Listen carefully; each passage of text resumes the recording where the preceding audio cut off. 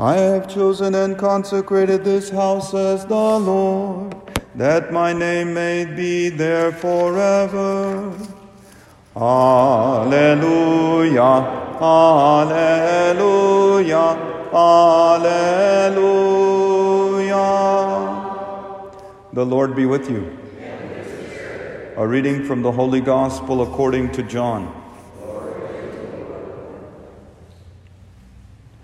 Since the Passover of the Jews was near, Jesus went up to Jerusalem. He found in the temple area those who sold oxen, sheep, and doves, as well as the money changers seated there. He made a whip out of cords and drove them all out of the temple area with the sheep and the oxen, and spilled the coins of the money changers, and overturned their tables. And to those who sold doves, he said, "Take these out of here, and stop making my Father's house a marketplace." His disciples recalled the words of Scripture, "Zeal for your house will consume me." At this the Jews answered and said to him, "What sign can you show us for doing this?" Jesus answered and said to them, "Destroy this temple, and in 3 days I will raise it up." The Jews said, "This temple has been under construction for 46 years, and you will raise it up in 3 days?" But he was speaking about the temple of his body.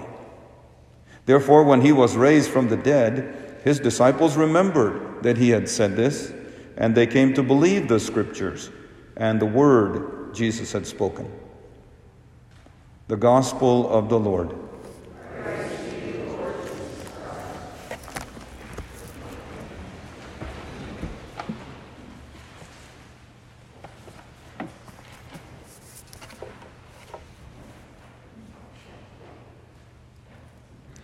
People love to use terms of endearment when they talk about people that they love. For example, two people who are very much in love with each other may simply call each other "my love." That's a term of endearment. You may have heard people call their loved ones sweetheart, or honey, or sugar. In Spanish, the terms of endearment are even stronger and sometimes spiritual. For example, someone might say, "mi cielo," which means my heaven. Or "mi corazón," which means my heart. Surprisingly, in Spanish, parents sometimes address their children as mommy or papi. Since I have started playing tennis, I have also gotten a nickname. It is Headless Chicken, as in he's running around like a chicken with his head cut off. I'm not sure if that's a term of endearment or rather an insult, but it does describe accurately how I play tennis. In the Scriptures today, for the dedication of the Lateran Basilica in Rome, we hear people referred to as the temple of God. For example, in 1 Corinthians chapter 3, verse 16, St. Paul talks to the Corinthians affectionately, saying, "Do you not know that you are the temple of God, and the Spirit of God dwells in you?" Even though St. Paul speaks with great love for the Corinthians, he is not using a typical term of endearment. Why not? Well, because terms of endearment only catch the corners of our characters, not our essence, not our soul and center. But when St. Paul tells the Corinthian Christians they are temples, he is not using a metaphor or an analogy, a term of endearment, but simply stating the truth of their deepest identity. They are truly and really temples of God because the Spirit of God dwells in them. We see this same deep truth again in the Gospel when Jesus says in John chapter 2, verse 19, "Destroy this temple, and in 3 days I will raise it up."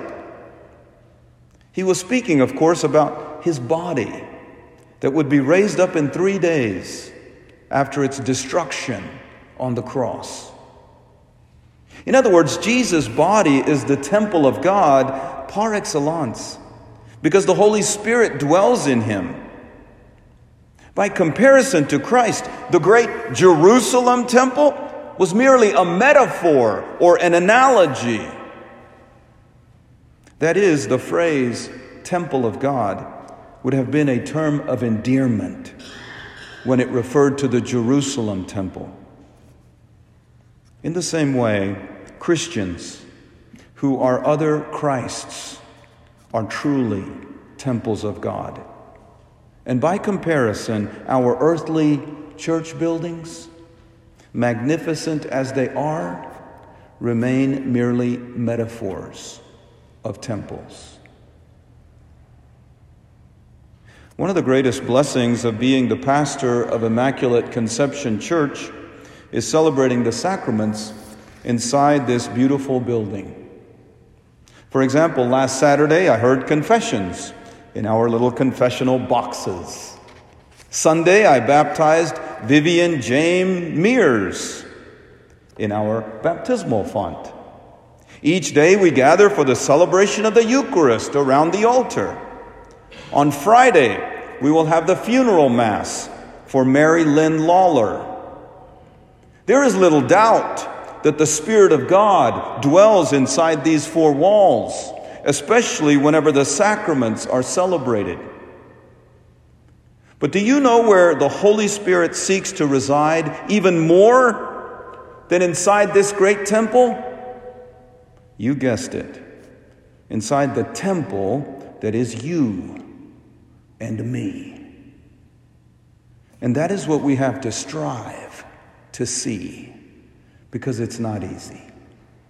When we hear babies crying in church, when we hear cell phones going off and distracting us, when we see people arriving late to Mass and leaving early after communion, when we see toddlers running around the church like chickens with their heads cut off, we must recall Paul's words to the Corinthians. Do you not know that you are temples of God? And do not forget Jesus' words. Destroy this temple, and in 3 days I will raise it up.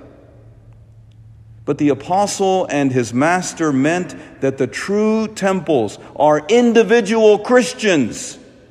And this material building is only a temple metaphorically and secondarily. Someday, this magnificent church will be dust and ashes. But all the little headless chickens will be raised in glory. Praised be Jesus Christ.